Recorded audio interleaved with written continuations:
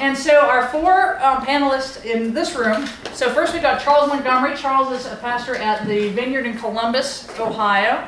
And then we've got next to him is Michael Beck, and Michael's with Fresh Expressions, which is headquartered in Virginia, I believe, but you're in Florida, also a pastor, right?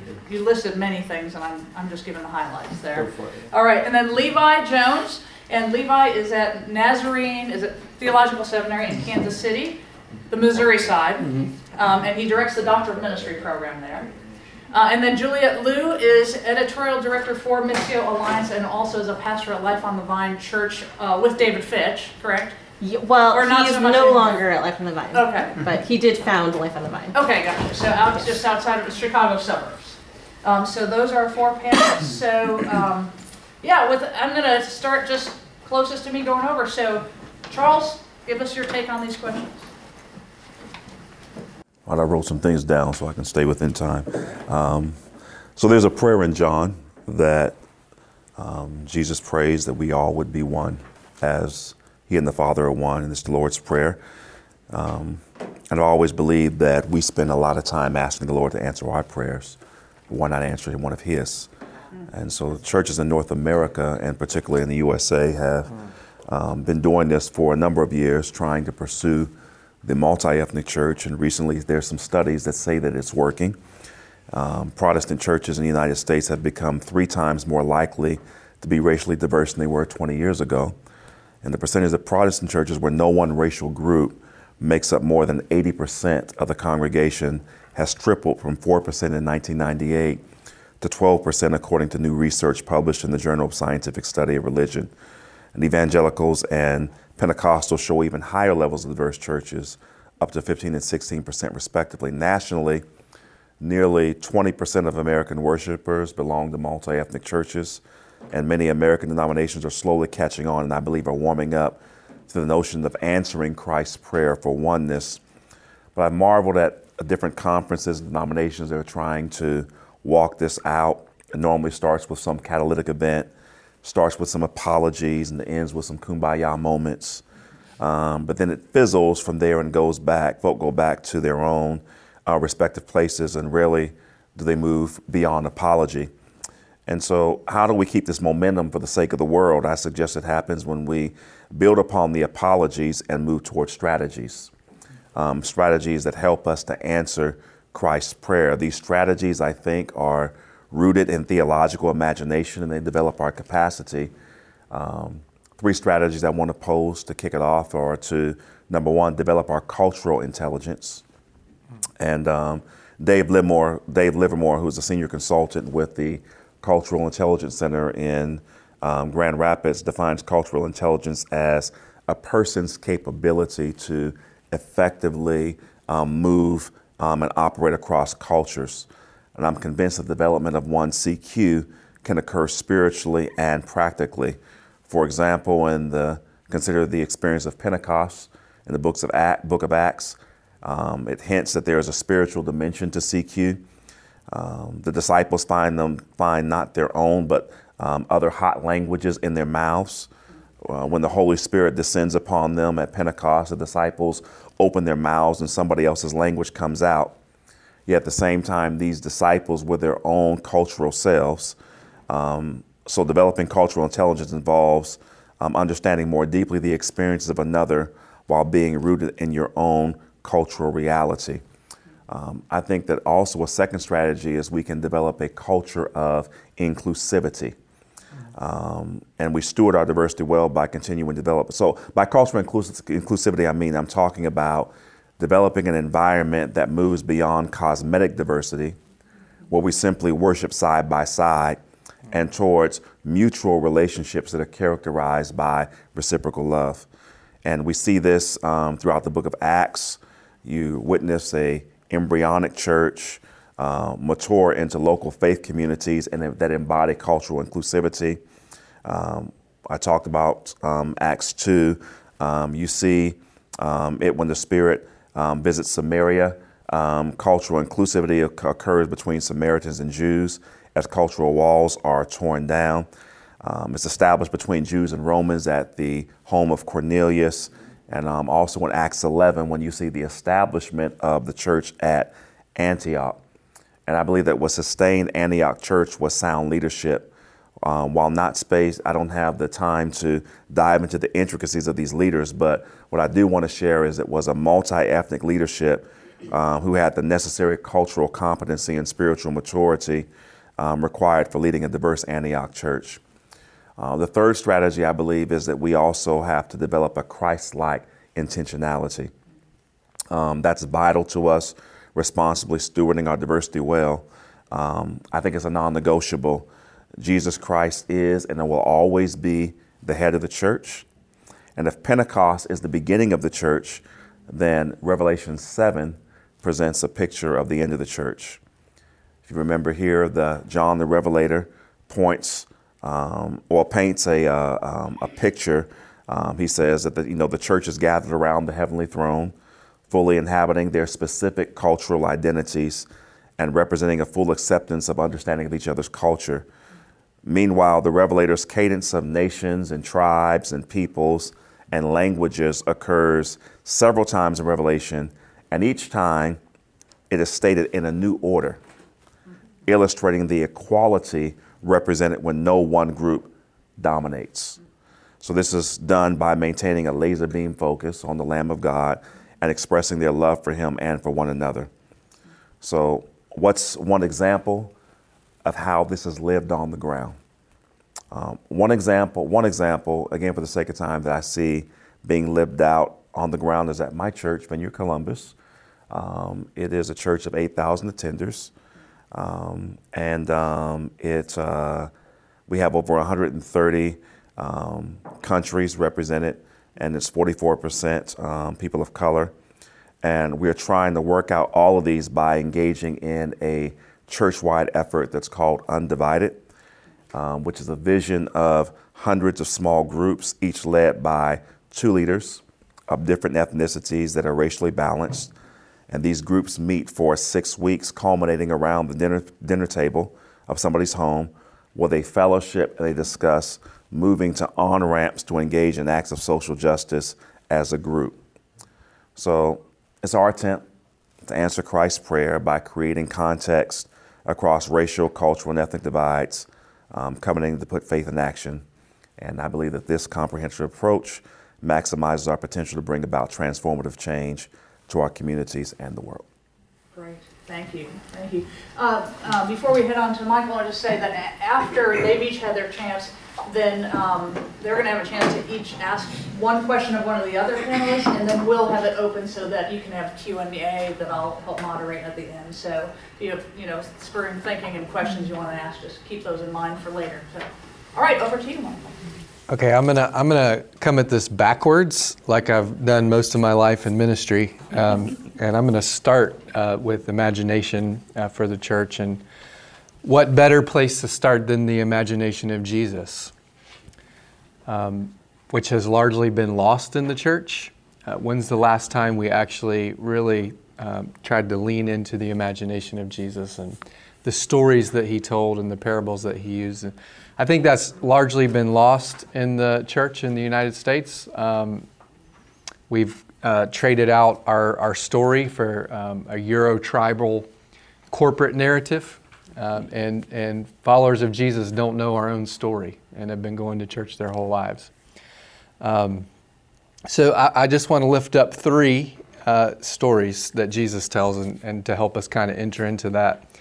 And the first one's in Matthew 13, the parable of the sower.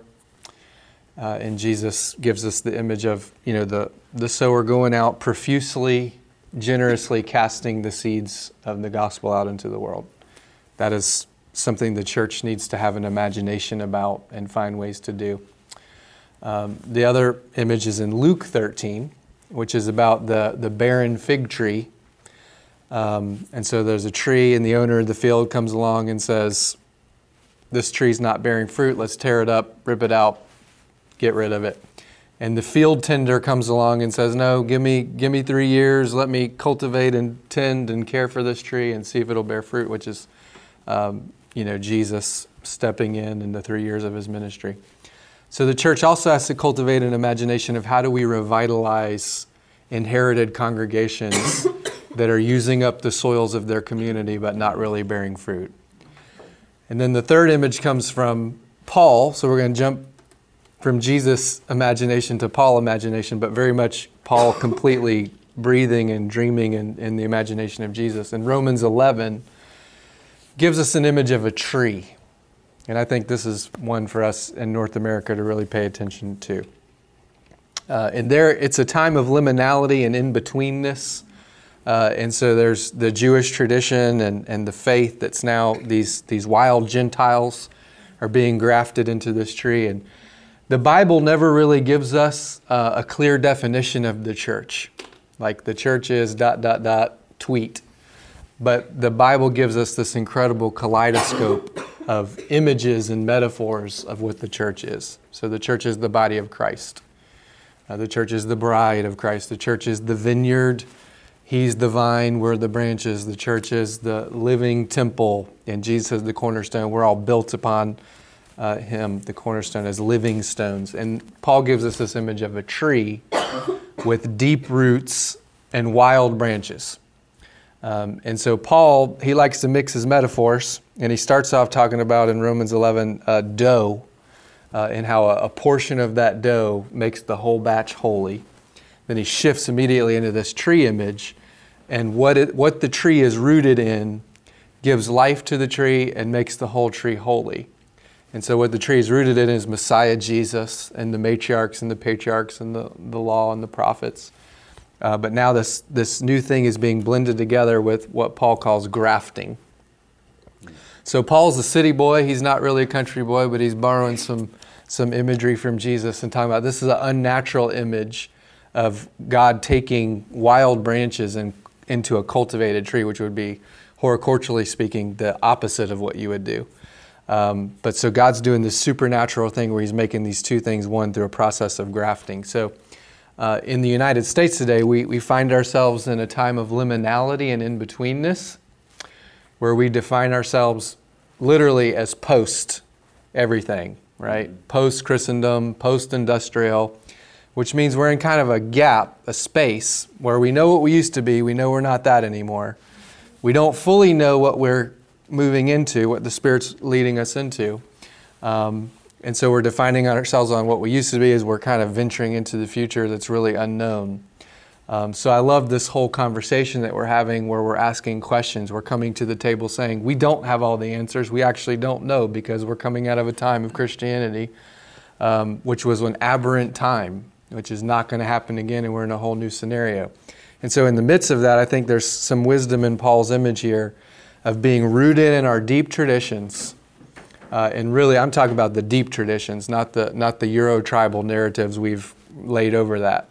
But also these wild, what we call fresh expressions of church or emerging forms of church. There's many different brands of this and definitions out there. But those two things being grafted together. So when you do that and we start looking at our communities as something to own or fix or take back for Jesus, we should consider the fact that Jesus already owns the community. It's already his, and in a sense we'd be taking it back from him. And our communities are really ecosystems that need to be cultivated, that need to be cared for. And in my context, so I serve dying churches, revitalization scenarios. That's what I've been appointed to my whole ministry as an ordained elder in the Methodist Church. And I'm a cultivator of fresh expressions for my conference. I just want to throw these numbers at you. We have 625 churches in the Florida Conference. Methodist churches, 472 are either flat, plateaued, or declining in their average worship attendance over the last 5 years. 242 of those churches lost 20% of their membership over the last 5 years. 272 with 0 or 1 baptism. 304, and some of them for years, haven't had a baptism or a profession of faith, which is a new Christian coming to Christ. 304 who lost average worship attendance in areas where there's tremendous population growth. So one of the greatest obstacles before the church is the decline of inherited congregations who've lost their story in their why and their purpose, who've lost their capacity to imagine or dream. And I don't think that they would even take some of our language we're using here about the life of the church for the sake of the world. Some of them that I've encountered believe that the life of the church is there to take care of them, right? So when we actually do the work of casting the seeds, when we do the work of cultivating and renewing inherited congregations, because we can plant churches, but we can't plant them fast enough at the rate that they're closing. So we have to do both. And every church, by releasing the priesthood of all believers, by releasing the apostles, prophets, evangelists, shepherds, teachers in our congregations, the way that we find new life is by releasing our people to plant new churches. Now, they won't look like our grandma's church, but they are churches, and they take place in third places, first place, second place out in the community, and those things tether back together, creating this new ecosystem that we call a blended ecology of church, where inherited emerging forms are working together. Great, thanks. Yeah, we'll I'll send it to Levi in a minute, but I love this panel because this is real life. This is the trenches ministry. You know, it's not the bestseller, it's not the formula, it's not even the speaker the speakers have been great so far, but so thank you, the two of you so far, for just sharing how you're trying to live this out, real life, real ministry. Over to you, Levi. So it's probably helpful to know, I run the Doctor of Ministry program at Nazarene Theological Seminary, but prior to that, about a year and a half ago, my wife and I were co-pastoring in a small town in northeast Oklahoma. We began in 2014. It was a small little church in a town of about 8,500 people. It was in a very visible, prominent spot within the town on a major highway.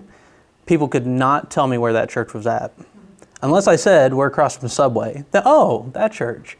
We literally had two neighborhoods. One was divided away from us by a fence, just right behind us. The other one was a housing neighborhood with Section 8 housing, lower income, and they couldn't name who we were. We didn't know our neighbors because we weren't a neighbor. So when I began pastoring and seeing that particular issue, along with some other kinds of issues like sort of the rise of militant nationalism and some of the issues of racism within that town, which were about 30, 40 minutes from Tulsa, where you had the bombing of Black Wall Street, sharecroppers. I had people in my congregation, one family that was an African-American family whose parents had been sharecroppers and had shared stories that were just horrendous. And not that those realities had disappeared, but there was some significant challenges. So how could I help, especially as a person of privilege that embodies a lot of that as a white male, how could I help my people begin to see those systems that for many of them they either refuse to recognize or just had been living in it so long that it was like a fish in water. They never recognized the water they were swimming in. That's a really difficult task as a pastor. You become a lightning rod in a lot of ways when you begin to address those kinds of issues. Willie James Jennings has this really wonderful book called The Christian Imagination, and he's primarily dealing with issues of mission and imperialism and how the church kind of got wrapped up into this imperialist kind of game.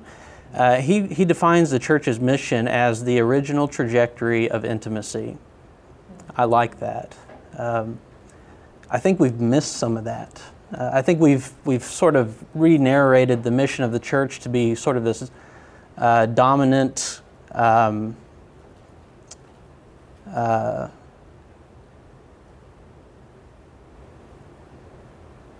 do I want to frame this? I want to be careful.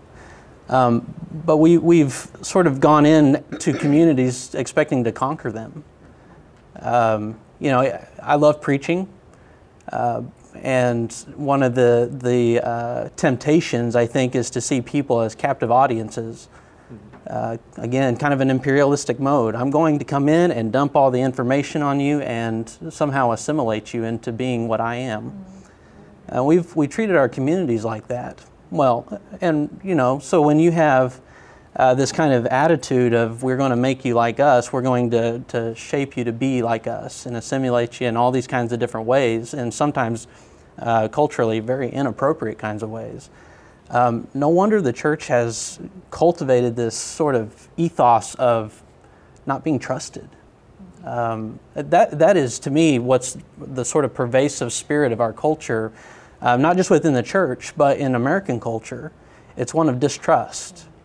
We don't know who to trust. We're in the age of information, and we have all sorts of information, and along with that, misinformation and disinformation. I mean, it just floods us, and so we don't know what voices, our people don't know what voices to listen to. They're often so just battered from Sunday to Sunday by all these kinds of voices telling them who they are and what they should be and who the enemies are, and it becomes really a gripping kind of fear and anxiety.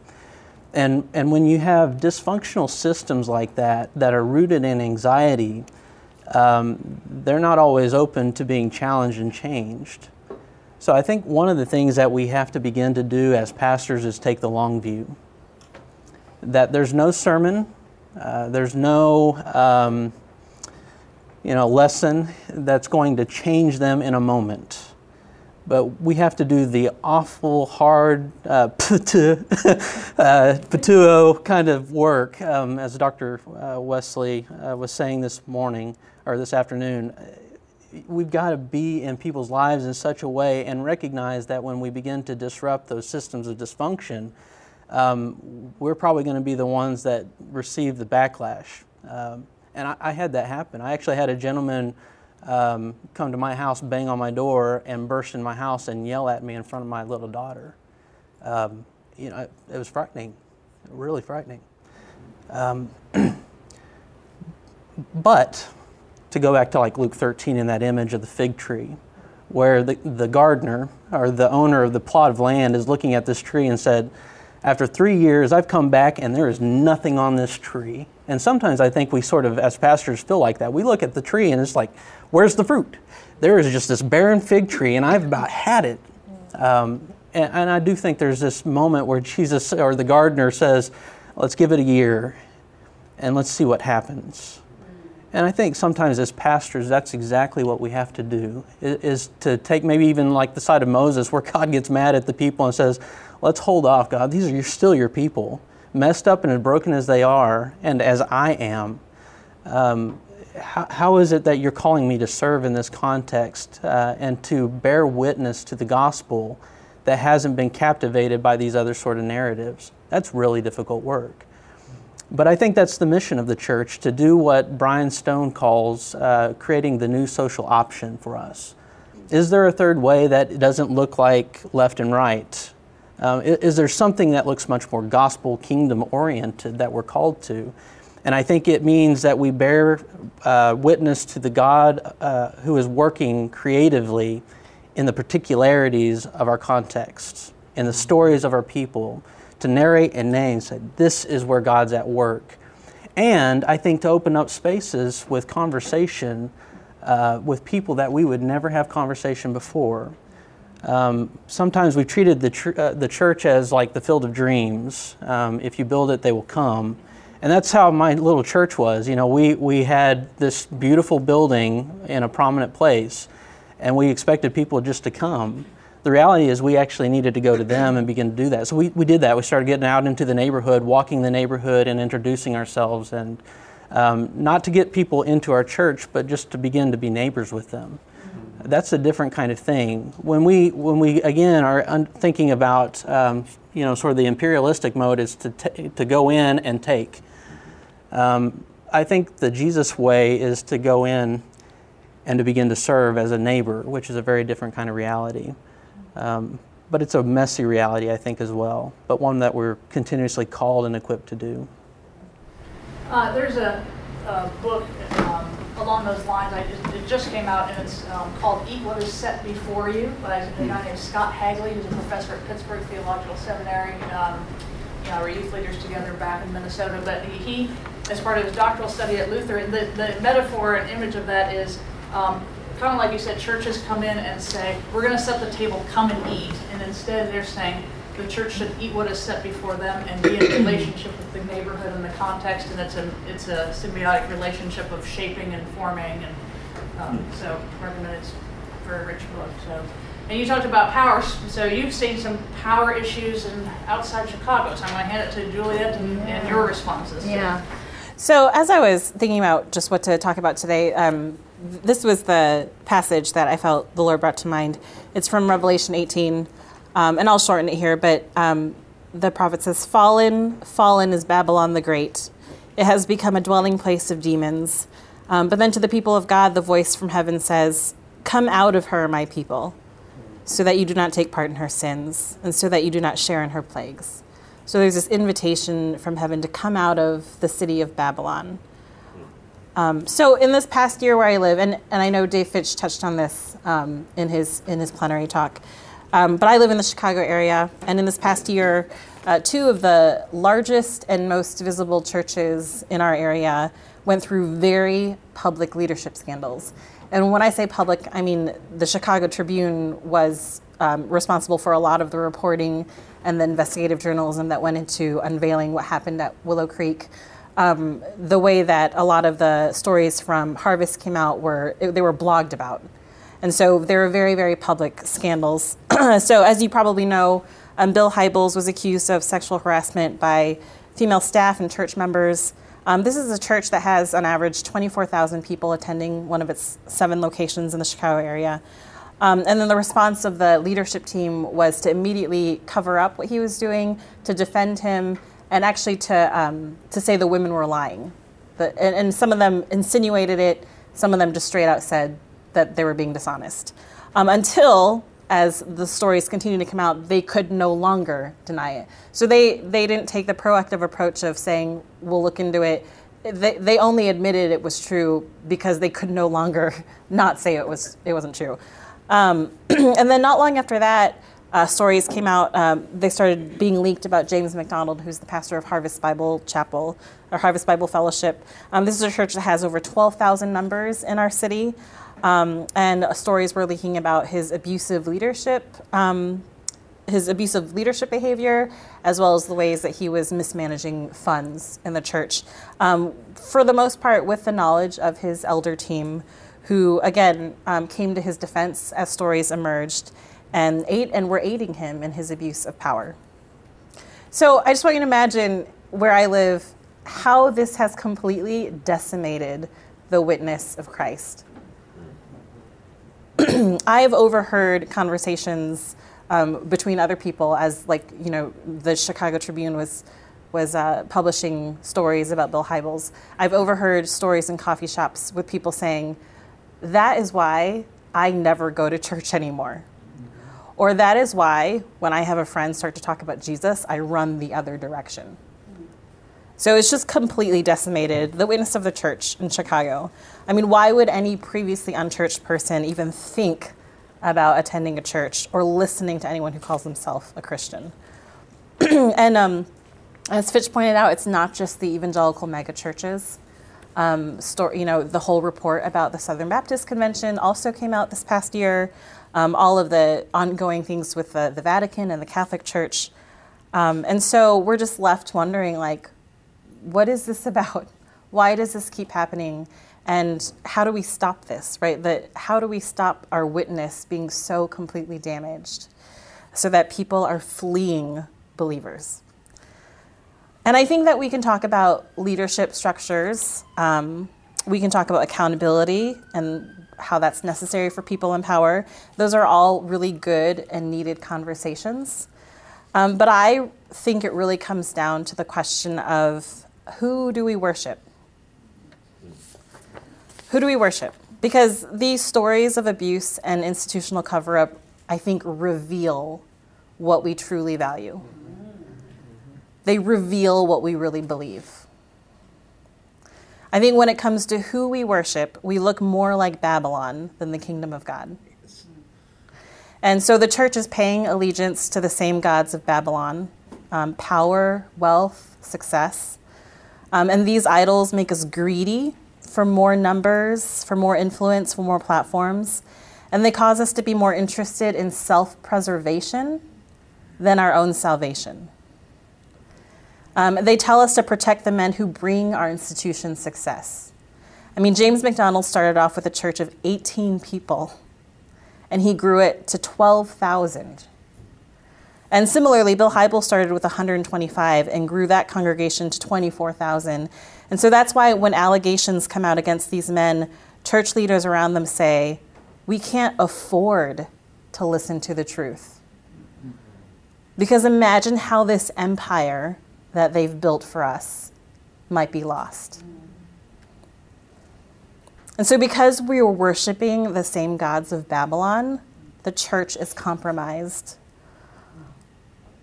We're paying allegiance to the same gods of Babylon, but in reality, our God is the crucified and risen Messiah. So abuse of power infects the church because the church, I think, is worshiping the wrong gods. One of our writers put it like this in a recent article. He said, idolatry in the biblical imagination is rarely, if ever, a purely philosophical choice. It is always a pragmatic one. Idolatry is rarely a purely philosophical choice. It is always a pragmatic one. How will we survive? The question Israel was always asking was this: which is the better bet for us? That we stay faithful to the God of Israel, or that we follow the gods of the nations? And Scripture makes it clear that the way we answer that question with our words and our lives has consequences. It's the choice between life and death for us. And so what I see as being the greatest challenge for the witness of the church where I am is just this question of, who are we worshiping? Are we worshiping the gods of Babylon, or are we worshiping the crucified and risen Messiah? I believe that we can still reclaim our witness, and primarily through the practice of repentance. We have to practice repentance. We have to be a people of confession. And the thing is, I think if we worship a cruciform Messiah, then we can join Christ in the grave. And we can lay down our idols. We can lay down our defensiveness and our instincts for institutional self-preservation. We can lay down our desire to protect the church's image. And then as we speak the truth about our failures, as we confess how we've gotten power wrong, as we confess our history of silencing victims, then we entrust the life of the church to God, which is exactly what Jesus does with his own life. He entrusts it to the Father because it's his kingdom, it's not ours. And the kingdom is bigger than any one church or institution. And it's the Lord who ultimately upholds and extends the kingdom. The kingdom doesn't need us to defend it. And so we place our faith in the Lamb who was slain instead of the beast. So I think we need to reimagine power and success for the church. We need to reimagine what leadership structures can look like, but ultimately we need to pay allegiance to the Christ of Scripture, to the risen, to the crucified and risen Messiah. So we try to. Oh, is that it? Okay. With your one final thought. We try to, at the church I'm a part of, we try to reimagine leadership. We try to imagine what it's like to be a people of repentance and confession. And if you want to ask questions in the Q&A, then I can share a little bit more about that. Great. Great. Well, thank you to our four panelists. So I'm going to ask them, I'm going to give each of you a chance, starting with Charles on this end, to ask a question of one other panelist in a moment. But while you're thinking about what your question might be and to whom, I want you out here to turn to someone and just share what stood out to you, what kind of hit you or intrigued you of anything that was said up here today. So just turn to somebody for just a minute or two and share that. Charles, who would you like to ask a question? Who's your question for? I'll go right next to me then. Just my neighbor. I'll just go like that. I was just trying to take some notes here and thinking through some things, and really just to kind of connect the dots a little bit. I'd like to just know a little bit more about your church. In particular, what's been the trajectory of that church? You say you work with Fresh Expression, but what have been probably just looking at the trajectory of that church, what are the demographics like? Have they shifted in some way, or is that not even on the radar screen? Okay. And for these, we'll do about 3 minutes. 3 minutes? Yeah, Oh. We got to do all of you in 15, including the questions. Oh. Yeah. Wow. And then open it up from questions from everybody out here. So yeah, this is your elevator speech. Okay, so I have a book downstairs called Deep Roots, Wild Branches, Revitalizing the Church in the Blended Ecology. There's no way I'm going to be able to even scratch the surface of. But read the book. Read the book. It's downstairs. Methodist Episcopal South Congregation, planted in 1881. My wife and I serve as co-pastors. So for non-Methodists in the room, that's a congregation that was born out of the slavery issue and chose that they wanted to continue to have slaves. So that's the roots of the tradition of the congregation that we serve, that we came to. We live in a town in North Florida where there's railroad tracks down the middle, white folks on one side, blacks on the other. My wife and I came to this church. There were our family of 8 children and a blended family. We doubled the congregation our first Sunday. And so we started to challenge that. We started to just go and try to be with people on the other side of the tracks. We started doing these fresh expressions. One of them was called Connect. We did a big prayer walk for interracial peace. We had 100 people show up for that. We renovated the MLK Junior Building Center together, and then we turned that into a church where kids come and have breakfast and families come together. So this is a church now that worships about 300, has 13 fresh expressions, all overseen by lay pioneers. Wow. So just normal folks sitting in the pews who've planted churches out of their passions. We started a fresh expression called Trap Stars for Jesus, because as we were over on the other side of the community doing our thing at Connect, we had some drug dealers come over and start bringing us money. So my wife literally calls me and says, "Hey, honey, the guys from across the street came over and brought us this wad of cash money." She's like, "What do I do with that?" I'm like, "I don't know. It's like an ethics debate for seminary classroom or something." I said, it belongs to the kingdom now. Go ahead and take it. So that opened the door for us to go up, these very entrepreneurial, God-given, gifted men and women. And we started a fresh expression around, hey, half the time we're going to talk about Jesus. The other half the time we're going to talk about how do you find a niche market? How do you get workers' comp insurance? How do you take your startup money and create a legitimate business? So we've had all these little micro businesses kind of spring off of that. Long story short, because I know I'm running out.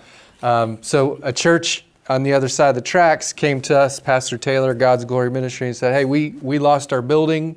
We need a building. And we said, hey, well, guess what? We have a building and it's Daddy's. It's not ours. So we want you to have it. We want you to have an office. We want to worship in it together. We want to do ministries together. And we're not going to charge you anything because it's your house too. So those two congregations have merged. We become one church. We have 3 services and they're all kind of blended. They're contemporary. One is a very much Pentecostal, full African-American, go in, slain in the Spirit, speaking in tongue kind of service. Then we have, Then we have, that's where I would like to worship. Yeah. Then there's us, a traditional service with bathrobes and stoles happening, traditional Methodist words. That's their contemporary kind of where our two congregations are blended together and we're doing all that. So this is just God has breathed on this little racist church and created this whole new creation. We're trying to live into Charles' vision of, not just being multi-racial and multicultural, but inner and sharing leadership and sharing ministry and being together in that way. For that, you get to ask the next question of one of your panelists. Oh, cool. Yeah. Me? I get that? Okay. So I'm going to go to Charles because I'm trying to get him to preach because if y'all were here 2 years ago and he preached Stay Woke, how many of y'all remember that? Okay, I remember it. The dove, where did the dove land? On Jesus. I don't know. What happened in the Bible, yeah. It's in the Bible. So could you just unpack, you brought out the CQ, cultural intelligence, and can you just unpack that concept a little bit for us and maybe talk about how churches could have more of it? Like, because I sense we probably don't have very good cultural intelligence. Yeah, quickly again, cultural intelligence is really a term that looks at it really talks about how you effectively operate across cultures. That's really what it is, and it's an academic term in that sense. But but CQ is the really the only academically validated instrument or whatever in which one's able to do that. So a lot of people talk about it theoretically in that sense, but how can you measure it? And very different than one's IQ, the CQ actually can be measured, it actually can be improved upon, in that sense or whatever. So when we talk about CQ, my friend Santes Beatty actually has a seminar that he's doing here in this at Missio called Cultural Intelligence Multipliers. And so that's where you can you can really look at it in that sense or whatever. But really in that sense, I believe that churches should look at it because it has a spiritual dimension to it. I believe churches should look at it particularly because you all have seen the stats. When you look into the next 40 years here in the United States of America, there will not be one demographic majority in that sense. And our Anglo sisters and brothers actually will not be a majority. We're actually seeing that happen right now with the millennial generation, particularly children under 18. So we're beginning to see that. And so when we look towards our future and we may reimagine our future in that sense, churches that are not serious about developing their cultural intelligence are actually in danger of segregating themselves into irrelevance. And so because of that, we have to look at how we are developing that, how we're becoming more sensitive to that, so that as we're operating with other cultures, it helps our evangelistic witness in that sense in terms of how reimagining what church is going to look like in the future. So. Levi, I'm going to ask Juliet a question. So you mentioned several of the things that you talked about in terms of churches, systemic issues, sin, brokenness, and then talked about the practice of repentance. And thinking specifically about social repentance. What does that look like for you in your context? How do we, especially like for my tradition, we really struggle with that piece. We might do some personal kinds of things, but we really struggle to understand the sort of social dynamics. So what does that look like? Yeah, that's a great question. So for us, one of the phrases that has helped us the most is the phrase, begin with me. So we often, when things happen in Chicago, like when there's a shooting, when there's police violence, or when, as news was breaking about these church leadership scandals, we make it a point to interrupt what we're doing on a Sunday morning and go with a different plan. And we take time to lament that this is going on. But we don't stop there with like, oh, Lord, how horrible that these things are going on out there. We always turn from lament to repentance by using the phrase, and begin with us. So, Lord, bring justice to the streets of Chicago, bring justice between the races, and begin with us. So if there's whatever needs to happen for racial healing to come to the city, begin here in our hearts. Root out the things that need to be rooted out in our hearts first. So that's how we pray together as a congregation, that we go from lament to confession by using that phrase, begin with us. And then as a pastor, I just try to sort of fuel the imaginations of my congregation for what it looks like to be a people of repentance by just being really transparent. And when I preach, just being really honest about this week I overpowered my children by yelling at them because sometimes that's the only way I know how to parent. Mm-hmm. And it's the only way I know how to accomplish what I need to happen is by overpowering them. So just being really honest about those little daily things so that when they're out in the world parenting or talking to a coworker and dealing with workplace situations or grappling with these larger social issues, that imagination for a people of repentance and confession is in their minds. Does that make sense? Yeah. Which means it's your turn to ask questions. Yeah, I feel like I'm supposed to ask you. No, you feel free. You can bypass me. I was curious, Charles, about your church. I'm wondering what your pastoral staff looks like. I imagine it's pretty diverse, and so I'm just wondering, is that true? Is it? We're getting there. Okay, and I guess what are you learning about what's hard about having a really diverse leadership team? What are challenges that have come up, and what are you learning about that? Yeah. First and foremost, we actually formed a diversity committee in that sense in our church, because while we were 43% people of color, we did not see that evidenced in our power structure in that sense. And so as a result, we began to learn a little bit more about implicit bias and how the reality is that just like in the secular world, that people have that like is known by like, that people have a tendency to be able to lean towards the people that they know when it comes to actually recruiting new talent in that sense. And so for us, one of the things that we had to learn was we had to actually begin to put in front of our staff the reality that there are thousands of qualified candidates there. And then we had to begin to start to say, who's in your friendship circles, And we had to begin to start pushing different dynamic among our staff in terms of, we had about 200 people on our staff. So beginning to say, who's in your friendship circles, and we began to, and we're beginning to move in this program where, program is a strong word, but we're beginning to move them in a way that actually expose them to different contexts. And so we begin to start asking who's in your small group, but then also have you began to visit other settings that are outside of your comfort zone. And for the purposes of exposing them to the reality that there is a world beyond themselves. And so that's been a really big challenge, in that sense for us. The other challenge in that sense is dealing somewhat with the power structure.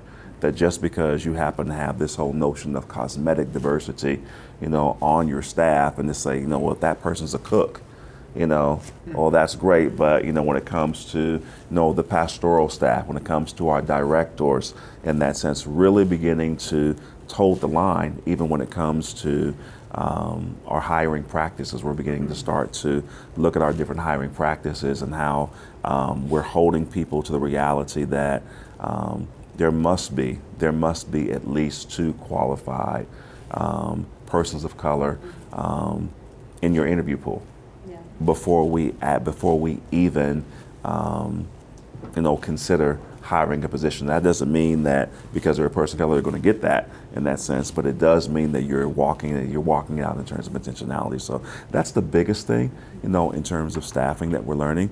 The second thing is also in terms of being able to look at the visibility of who's on stage, looking at the visibility in terms of the images that we are projecting, looking at the visibility of the stories that we happen to tell. It's not always Green Book in that sense. It's not always in that sense, or Green Book in reverse in that sense or whatever, but really showing that people can really have true mutuality in terms of relationships and helping one another. So those are some of the things that we're working through. Well, at this point, I'm gonna open it up. I'll moderate. So if you want, raise your hand, and then you can direct it to whoever you have a question. So I see you. Okay, go ahead. Mike will substantiate this. It took all of my self-control not to be talking while you guys were talking. It was awesome. You guys are amazing. I wanted to first say, just to reflect back, you say start with me. One of the things I have been doing over 20 years is to confront my own racism and my own white supremacy. And I've got a knife in it, and I'm twisting it, and it's bleeding, and it's not quite dead yet. I'm working at killing it. And a part of that, for me, is to engage differently. For instance, in the last month, I've read Trouble I've Seen, Drew Hart's Trouble I've Seen. Is a very helpful book. And visited with him, videoed him in the last little bit, but engaging with him has been helpful. And Trevor Noah in The Daily Show recently did a thing on reparations. It was awesome. It's reframing in a completely different way. And so one of the things that didn't come, what I loved what you guys said, there's one thing that didn't come up, and that is the economic power. How do we set people up for success that have had multiple generations of being undermined, and how do we create what Len Sweet calls a terroir? How do we become fertile from an economic standpoint, as well as all of the others? So is that a question for anyone particular? No, just all of you. Because it What do could you- take 15 minutes with everybody answering it. So I'll tell one or two of you take a quick stab at it. We've got several questions. So I've spent a master's and part of a doctorate on a way to do that, on a strategy, and finding very little interest. What are you guys finding? Anybody finding any interest in a new economic model for church? I wish I could say our denomination was at the forefront of this. Most of the time, our sort of economic plan for churches, pastors are going to be bivocational, and they're going to be also the one that bear the brunt of the finances. So we have not necessarily done good work in that. And unfortunately, I would say the same is true for the sort of both explicit and implicit racism within the denomination. I think maybe, again, thinking about the church in Acts 2, having all things in common, one thing I think we have to begin to do is sort of unwind the sort of capitalistic notion that those who deserve get. And again, I think as Charles was talking about, finding people that are quite capable, but systems have sort of excluded them from being at the table. So how do we bring people into that sort of conversation to actually not just simply have them at the table, but to empower them to make decisions and to actually act? That to me is one of those really difficult things to do, but that's actually the call of the pastor, I think, or the pastoral staff, empowering others to do the work of ministry. I don't know, I wish I had a step to do, but. So the frustration is we have ways of doing this. We have roadmaps to create to take capital and infuse it into the community, and the church has no interest. I mean, I'm hearing David's a friend of mine. I'm cheering, but that was all theory.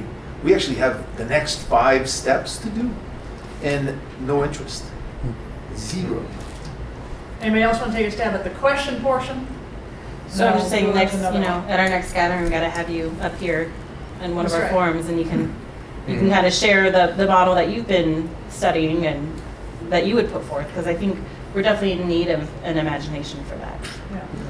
Yeah, the only thing I would share is that we can talk about offline. I mean, there's a difference between equality and equity, and that standpoint of whatever. So oftentimes we talk about, so that's a complex question when you say that in that sense, but it's not just, I think we have to look at ways in which we are as churches being equitable, as well as fighting against some of the systemic barriers that actually might put someone in a situation like that. One particular tangible example for us was several years ago when everything jumped off in Ferguson. Right, everything jumped off in Ferguson. In that sense, we began to look at how do we respond. How do we respond as church? So one of the things that we looked at was we saw we learned of an African American pastor who had almost like a storefront type of church or whatever there in Ferguson. And so what we ended up doing was we brought him in to Columbus, Ohio, and we connected them with our large pastor network. We asked him to share his story, in particular about his church and the vision and so forth and so on. And what we ended up doing in that sense was we took up a collection to be able to restore his church building that happened to be burned down by arson. And so we restored his church building. Second, we began to send out a team and deploy a team to help him build it as well, because for us that was an equitable type of thing. We just weren't throwing money at it, but we were bringing somebody in to share their story from their perspective that touched the heartstrings of churches in the community, and then we reinvested in that community, not just dollar-wise, but we also sent people over to help build that back up again. And that's just kind of what building block is, one tangible, small example in terms of us not being colonialists, in terms of trying to go into the community and establish another church, but actually working with people in the community who are indigenous to that community and boosting them up in a way that they can become their own economic engine and help to restore and revitalize the community that they're in. Can I throw one You can tweet? throw, yep. Just one tweet in there. Because we've sold out our narrative for a corporate narrative from the Jesus story, all our metrics of success are about full-time clergy. So if your church is healthy, you got a full-time pastor and they have a full-time salary and it meets a certain. Actually, healthy churches should have part-time clergy, bivocational or co-vocational. So from bi to to co to with. So turning our job and our community work into a church. And the cool thing about Fresh Expressions of Church, they don't cost anything. It's a complete return to the priesthood of all believers, these emerging forms of church. There's no salaries. It's a completely dispersed, polycentric, released mode of being the church, where the inherited church is just one habitat in the larger ecosystem. But so at Wildwood, we have 300 people worship. We have no full-time staff. Nobody gets paid. I have a quarter-time appointment at my church, and I'm the senior pastor. And we're also looking at repurposing church spaces because we have a lucrative, property scenario with these churches that have lots of property and history, and we're repurposing those as businesses, third places, at a sustainable model financially. Thank you. Yeah. Over there first. Okay, and No. what time, how much longer are we gonna go? Well, 10 minutes total. All right, so I'm gonna try to ask a question. At least that's all I'm going, then I'm going to dinner. Y'all can keep talking. All right, in context of the challenge and the opportunity to the North American church, okay, based on what you laid out as the challenges, I'm gonna say a phrase, and then I want your imaginative response to this phrase. Elmer Gantry says, can't we all get along as we tell the greatest story ever told as the Empire Strikes Back? And I tell you why. You talked about corruption. You talked about an imperialistic church, right? You talked about not telling the story. And you talked about the cultural intelligence, right?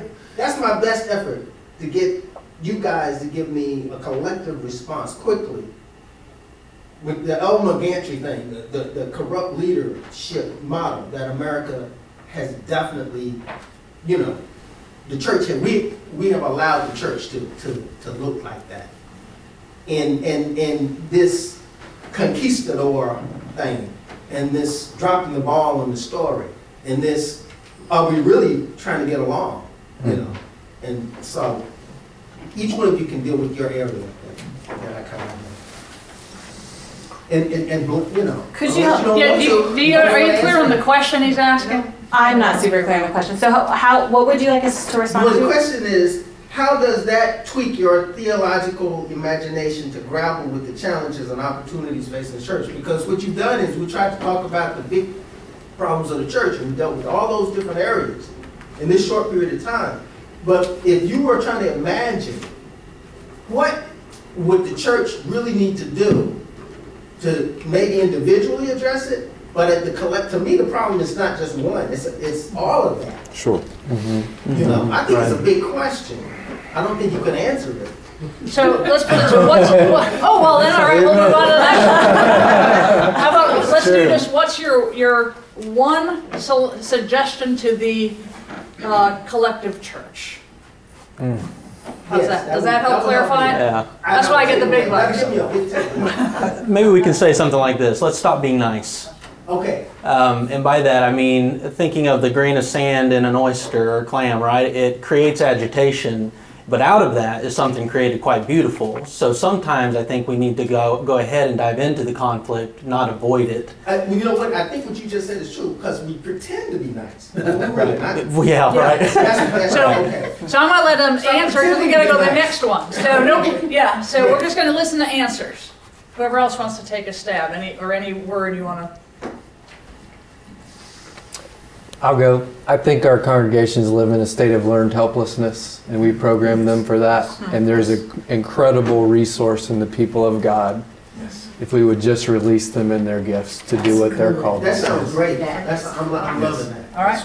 Ditto. Wow, that's great.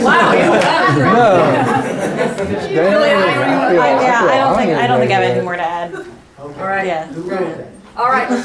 You and then, Pam and then sir.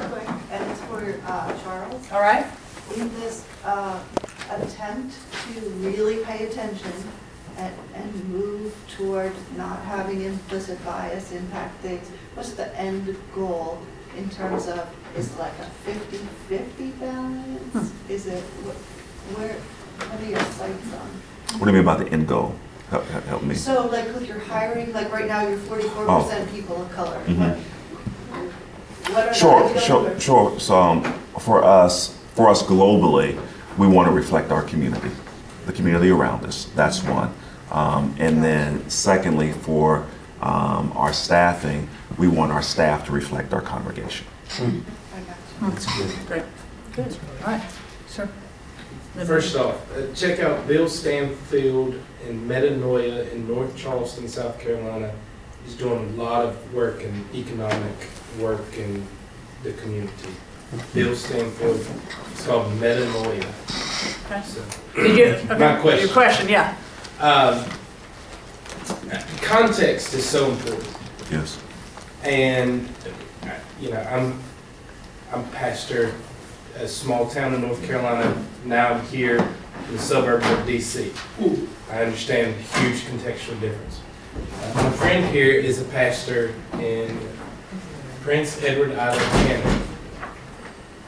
Often when we speak from a place of, I would say, even privilege, to have a spot at a podium or to somebody read our book or whatever it is, we are speaking so strongly from our context, and we often assume that the person who's going to listen to us or read what we have to write or whatever is going to be able to do what we've done in their context.